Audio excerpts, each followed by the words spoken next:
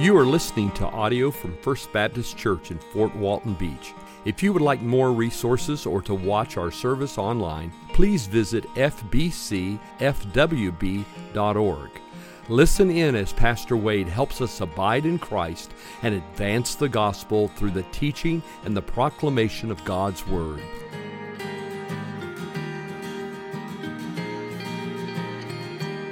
Psalm 20.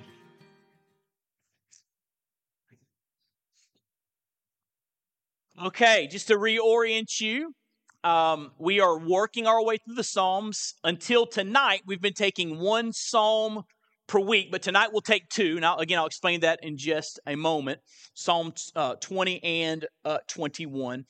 But if you had to give a one-sentence summary of what the Psalms are about, I think Dr. Easley gives us a good thought here. He says, God, the true and glorious King, is worthy of all praise and prayer, thanksgiving and confidence, whatever the occasion in personal or community life. And so the Psalms are a reminder as you read through them that God is, He's the God of the mountaintop and He's the God of the valleys too, right?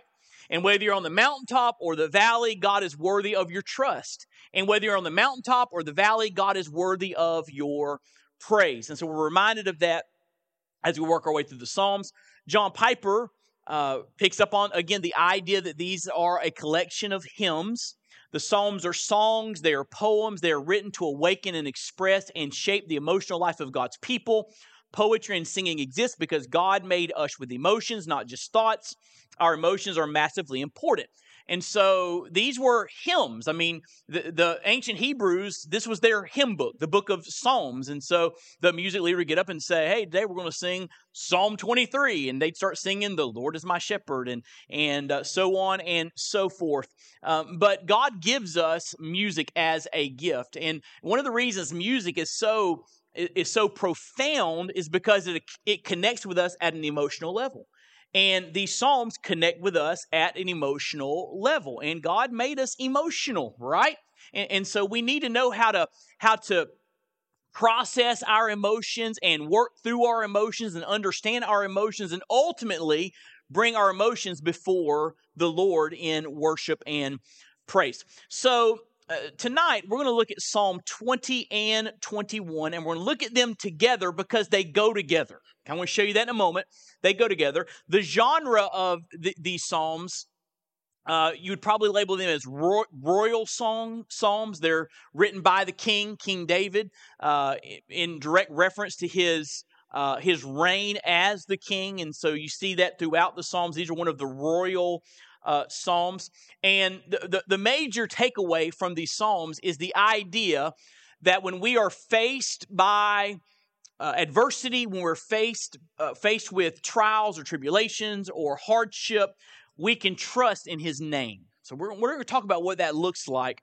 And as we think about that, there are four ways to understand these Psalms. But before I get into those, I want to just read the first part of Psalm 20 and the first part of Psalm 21. Then we'll go back and talk about how we're to think through these Psalms. Look there in Psalm 20, verse 1. To the choir master, a psalm of David. And hey, just kind of, I've said this before, but just kind of a quick reminder. The small print words there, to the choir master, a psalm of David, those aren't put in by the editors who formatted your Bibles. That's inspired text. This is in the original Hebrew writings. So that phrase, to the choir master, psalm of David, that is inspired text. In fact, some of the ancient Hebrew documents have that as verse 1, not verse 1 is verse 1. They actually label that first little segment as a verse. So, to the choir master, a psalm of David. May the Lord answer you in the day of trouble. May the name of the God of Jacob protect you. Notice that focus on the name of the God of Jacob. May He send you help from the sanctuary and give you support from Zion. May He remember all your offerings and regard with favor your burnt sacrifices, Selah. Now, fast forward down to chapter 21.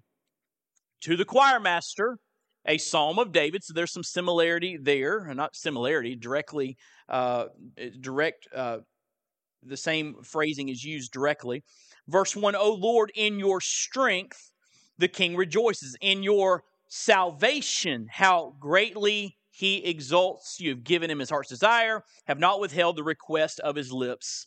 Selah. Let me pray for us. Father, I pray that as we dig into Psalm 20 and Psalm 21, that you would speak to us. Lord, capture our hearts with the truth of your word and open the eyes of our hearts that we may see that truth clearly and respond to that truth, Lord, with hearts surrendered to you. And we'll thank you and praise you for that grace. In Jesus' name we pray. Amen. All right, there are 4 ways to understand these Psalms, 4 ways to kind of process what's happening here. The first is this. These Psalms, as you've already guessed, Psalm 20 and 21, are companions. They go together.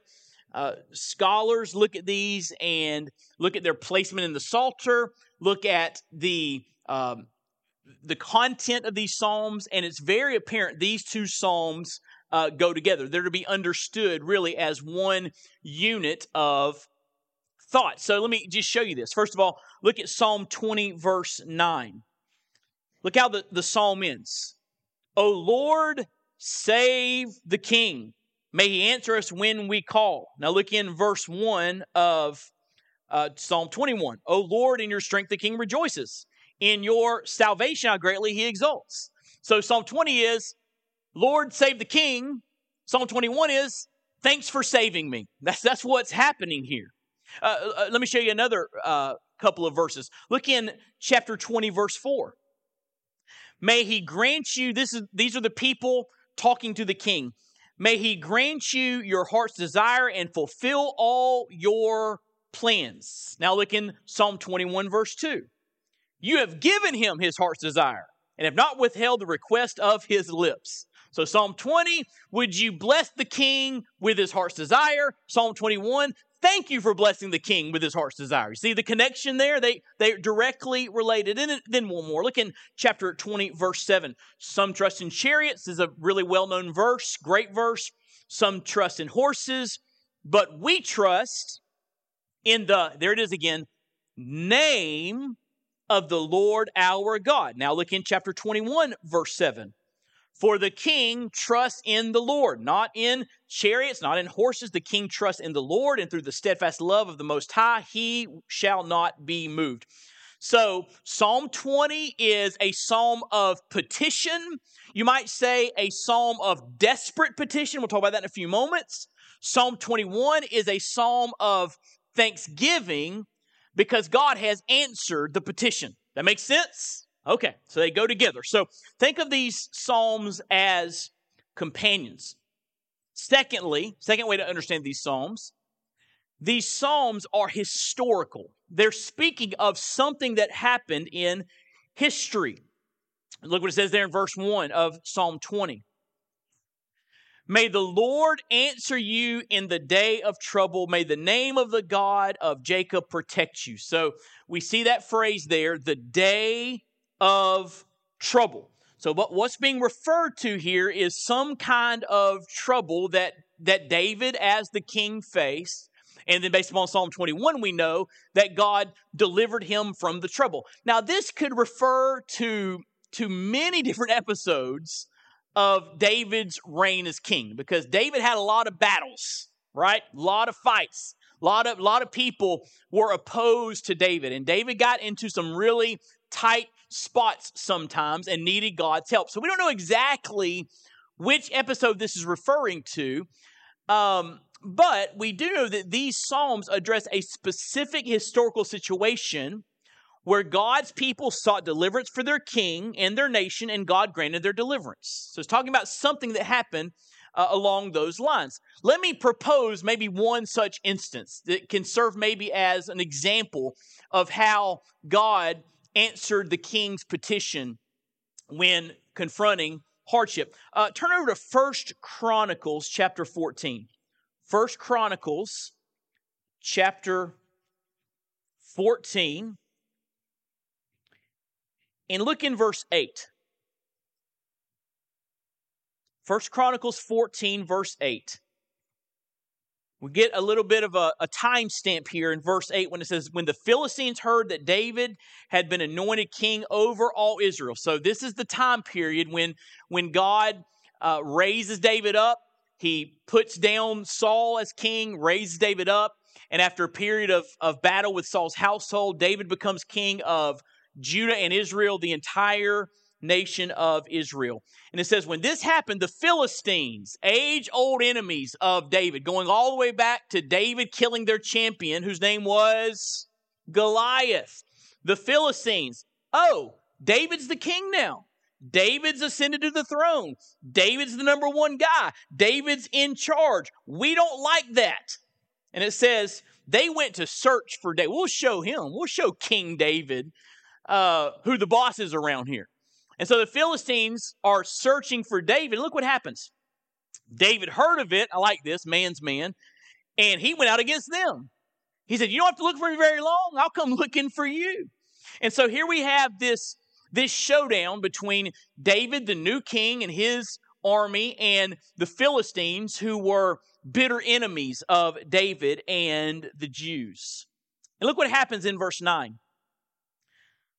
Now the Philistines had come and made a raid in the valley of Rephaim, and David inquired of God, shall I go up against the Philistines? Will you give them into my hand? And the Lord said to him, go up, I will give them into your hand. And he went up to Baal Perazim, and David struck them down there. And David said, God has broken through my enemies by my hand like a bursting flood. Therefore, the name of that place is called Baal Perazim. And they left their gods there, and David gave command, and they were burned. That phrase, Baal Perazim, means the God of breaking through. The idea that God broke through against the enemies. And it says, they left their gods there. David gave command. They were burned. Verse 13. And the Philistines yet again made a raid in the valley. And when David again inquired of God, God said to him, you shall not go up after them. Go around and come against them opposite the balsam trees. And when you hear the sound of marching in the tops of the balsam trees, then go out to battle. For God has gone out before you to strike down the army of the Philistines. And David did as God commanded him. They struck down the Philistine army from Gibeon to Gezer. And the fame of David went out into all lands. The Lord brought the fear of him upon all nations. Now, Psalm 20 and 21 talking about this historical example. We don't know for sure, but this story is a good representation of what Psalm 20 and 21 are about. God's people face an enemy. David is the king. David is the leader. And God gives them a great victory. And isn't it interesting in this story that the victory didn't come through chariots and horses? God sent his army, his angelic army, to overthrow the Philistines and give them a victory. So David knew, you know what, this wasn't my ingenuity, this wasn't my leadership, this wasn't the number of resources or troops that we had. God gave us the victory. We needed it. The Philistines were opposed to us, and God gave us the victory. And so these Psalms, Psalm 20 and 21, address a specific historical situation where God's people sought deliverance for their king, and God granted that deliverance. Maybe 1 Chronicles chapter 14. One writer said that Psalm 20 and 21 are almost like the national anthem for the Jews. Like these two psalms are nationalistic to them. It fills them with great pride that God came to rescue their king and rescue their people. So these psalms are companions. These psalms are historical. Number 3, these psalms are instructive. So we got some stuff to learn. What can we learn from these psalms? These psalms are instructive. We'll look in chapter 20, verse 1. We're going to answer this question from these psalms. Well, how do we face battles? David had enemies. David had battles to fight. He faced battles in a certain way, and God answered his petition. So how should we face battles? Number 1, with fervent prayer. Chapter 20, verse 1, may the Lord answer you in the day of trouble. May the name of the God of Jacob protect you. These are the people praying for King David. May he send you help from the sanctuary and give you support from Zion. May he remember all your offerings and regard with favor your burnt sacrifices, Selah. May he grant you your heart's desire and fulfill all your plans. May we shout for joy over your salvation. In the name of our God, set up our banners. May the Lord fulfill all your petitions. So the people are praying for the king. They're making petition. They're praying that God would give victory. And then look in kind of summary form what the people say in verse 9. I love this. O Lord, save the king. May he answer us when we call. So they're asking God to save King David from harm, to save King David from his enemies. So how do you face battles? With fervent prayer. In fact, it says there that battles ultimately aren't won by chariots and horses, right? They're won by the Lord. And so we face battles on our knees with our hands lifted high. We face battles with fervent prayer. And have you noticed, if you've been involved in this study, have you noticed that theme throughout? And really through the book of Daniel as well. We've been studying Daniel. Have you noticed how prominent prayer is when you're facing adversity? When you're facing hardship, when you're facing enemies, when you're facing things that are daunting, have you noticed how key it is that we, in those moments, deal with those moments with prayer, with fervent prayer? And by the way, if I tell you need to pray through tough times, you would all say amen. But the question is, how's your prayer life? How's your prayer life? Are you a person of fervent prayer? Secondly, how do we face battles? With a realization that he's on our side. With a realization that he is on our side. Look what it says in 20 verse 1. May the Lord answer you in the day of trouble. May the name of the God of Jacob protect you. I'm always moved when I see God described as the God of Jacob. You know why? Jacob was he was a trickster, right? He was dishonest. He was a manipulator. He got away with some really wicked behavior, and he was not a nice guy. Right? He would not have been a top church member at First Baptist. All right, you'd all be like, "Do we got to sit by Jacob again? Like this guy, he's going to take my wallet, right?" So. And Jacob was he had some issues, right?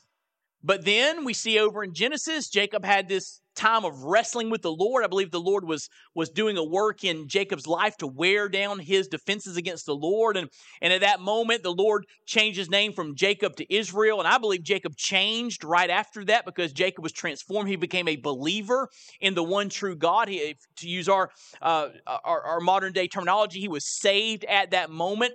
Jacob's life was changed. But isn't it interesting that God calls himself the God of Jacob? Every time I see that, I think, grace. If he could be the God of Jacob, he could be God of anyone that will turn to him, right? He's the God of Jacob. Grace. And so he's on our side. May the name of God of Jacob protect you. He's on our side not because we deserve it. He's on our side because of grace. And look what it says in verse 5. May we shout for joy over your salvation. And in the name of our God, set up our banners. May the Lord fulfill all of your petitions. May we experience your salvation over our lives. Verse 7, some trust in chariots, some trust in horses. We trust in the name of the Lord our God. So as the people are praying for David, they're praying in a way that says, God, we know we're your chosen people. We belong to you. And that gives us confidence as we pray because we believe you won't abandon your people, right? We belong to you. A realization that God is on our side. And it's interesting there in verse 1. And it's interesting there in verse 5. And it's interesting in verse 7. They mention the name of the Lord. The word Lord there is capital L, capital O, capital R, capital D. The divine name of God. Sometimes pronounced Yahweh. And they say, we trust in the name. If you look there in your notes, The mention of God's name was a reminder that they were God's chosen people. And the mention of God's name was a reminder that God would act on their behalf. Like what the scholar Leon Morris writes, the name meant much more to people of antiquity than it does to us. For us, it is a convenient label whereby we distinguish one person from another. That's Jeff. This is Wade. Names differentiate us, right? Not so in the ancient world. There, it stood for the whole personality.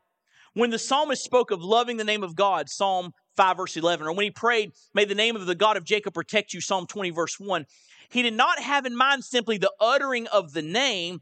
He was speaking of all that God means. In other words, the name in some way expressed the whole person. So when the psalmist here says, David says, we trust in the name.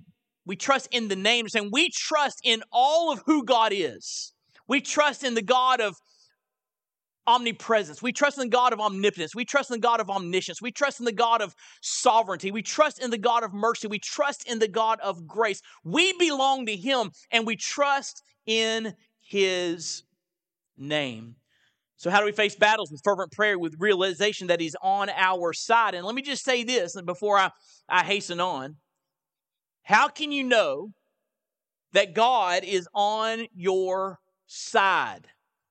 The Bible teaches it's only through Jesus. It's only through Jesus that you can know that you belong to God, that you have a relationship with God, because Jesus died for your sins and rose from the grave. So if you embrace Him by faith as your Lord and Savior, turning from your sin, He applies His substitutionary death to your sin, and your sins are forgiven and washed away. Good news, right? And you are reconciled or justified before God. You have a relationship with Him now. You belong to Him. And Ephesians 3 says, at that moment, you are sealed with the Spirit until the day of redemption. You belong to Him, and nothing will ever change that. And so when you embrace Jesus as your Lord and Savior, you belong to Him. And now you can pray knowing that God is on your side. Now you can pray knowing you're a child of God. That ought to change the way that you pray. My kids may walk in the room and they might stammer a bit or hesitate a bit to ask you for money. But I promise you, they don't have that problem with me. They'll come directly to me and ask me for money, right? It happens a lot. Why? I'm their dad. They belong to me. They have that confidence. They have no issue recognizing, hey, I belong to Dad, and He's the one I go to, right? That ought to change the way that we pray. A realization that He is on our side. Romans says in Christ, Romans 8, We've been given the spirit of adoption whereby we can cry out, Abba, Father. Romans 5 says that when we are justified, we have peace with God, and we go from a place of enmity against God to becoming friends of God. Isn't that awesome? So if in Jesus, He's your Father, He's your friend, why would you hesitate in taking the issues of your life to Him? No one cares for you like He does. And so we should pray with the realization that He is on our side. And then third, we should pray or face battles with confidence in God's power, not our own. That's the point of verse 7. Some trust in chariots, some in horses, but we trust in the name of the Lord our God. We face battles with confidence in God's power, not our own. In other words, that's why we pray. We put it in God's hands. We ask God to work. We ask God to move. And we understand that if something good happens, if deliverance happens, if help happens, if God comes to your rescue, it'll be God, not your own resources. We have confidence in God's power, not our own. But how many times, everybody look at me for a moment, how many times do we face the challenges of life with nothing but our own resources? We just try to figure it out and soldier through it, right? We just try to deal with it and hope it ends quickly. But we face these monumental things in life, and we all face them with our own strength, and we don't have any strength. The point is, Don't trust in chariots. Don't trust in horses. Don't trust in money. Don't trust in your intelligence. Don't trust in your position. Trust in the Lord, and He will help you. And so these Psalms are companions. These Psalms are historical. These Psalms are instructive. But fourth and last, these Psalms are messianic.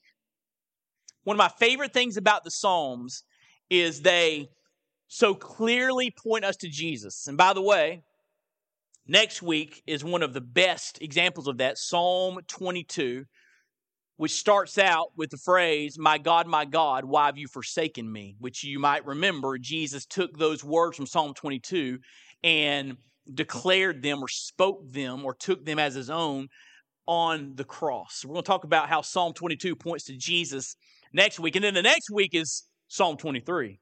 So some good stuff. And so this week, I want you to see that Psalms 20 and 21 point to Jesus. They're messianic. And we see this really in Psalm 21, which is the thank you for God answering the prayers of Psalm 20. Let me tell you why these Psalms are messianic. First of all, these Psalms are messianic because they speak of God's preservation of the lineage of David. These Psalms are messianic because they speak of God's preservation of the lineage of David. So look what it says in verse 4. He, David, again, David speaking on behalf of the people, he asked life of you, you gave it to him, length of days forever and ever. So immediately we understand he's talking about something beyond just David's deliverance from a battle, right? God saved him from the Philistines or whoever the enemies were in this historical situation. But David died, right? He was rescued, but he died. And so how in the world could Psalm 21 say, he granted you length of days forever and ever? I mean, what in the world does that mean? Who's he talking about? I believe he's talking about the messianic promise given to David over in 2 Samuel. 2 Samuel 7, the Lord says, David, I'm going to give you descendants. And I'm going to give your descendants descendants. And I'm going to build your descendants into a great lineage of royalty. And you need to understand, David, that from your lineage, there will come a king one day who reigns forever. Who is he talking about? Talking about King Jesus, who came through the lineage of David, who came to this earth, died on the cross, rose from the grave, ascended to the Father, one day return, set up his kingdom, usher in the new heavens and new earth, and reign forever and ever and ever and ever and ever and ever, fulfilling the promise David made, or God made to David. Now, I believe that's what he's referring to here in Psalm 21, verse 4. David, he saved you from a battle. Yeah, that's great. But he's up to something bigger. He's building a lineage of royalty which will culminate in the forever king God will send, and we know that his name is Jesus. These Psalms are messianic because they speak of God's preservation of the lineage of David. Here's the deal. What if God didn't save David in this example? What if David was killed by enemies, and then as was often the case in ancient times, all of his household was killed too. All of his descendants were killed because when a new king came on the scene or a nation conquered a nation, they killed the king and all the descendants. What if that would have happened? God would have had to say, well, I made that promise to David, but oops, not going to work out, right? How many of you understand God always keeps his promises, right? And the reason he was building a lineage through whom he could send a Messiah is because of you and me. He was sending a Savior King who would come to this earth and not only set up a rule and a reign, but to redeem a lost and falling humanity. So God, now watch this, God is preserving David ultimately for you. Isn't that something? So he can keep his promises to send someone who will save and who will reign.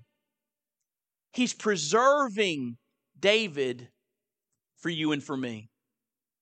Secondly, these Psalms are messianic because they seem to point to a greater king. Back to 21 verse 4, this one who will live forever and ever and ever. David was a great king, but he's just a shadow of the greatest king, King Jesus, who rules with grace and glory, who has triumphed and will continue to triumph and one day usher in the final victory.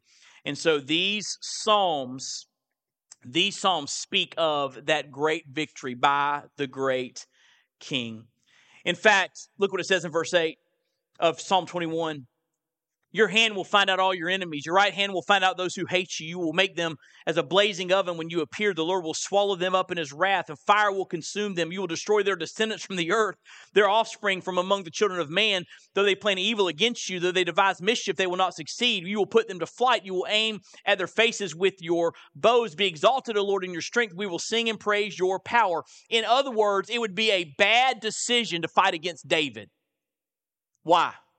God made a promise. I'm going to preserve you. And through your descendants, I'm going to send a great king. So you're not going to win. If you're going to fight against David, you're not going to win. God's going to preserve him. Just like God preserves the nation of Israel. You're not going to win. So these Psalms are messianic. They point to King Jesus. And so I hope you and I will walk away from looking at Psalm 20 and 21 emboldened by the fact that a prayer is made. And in Psalm 21, there's a rejoicing because God answered that prayer. We trust in the name.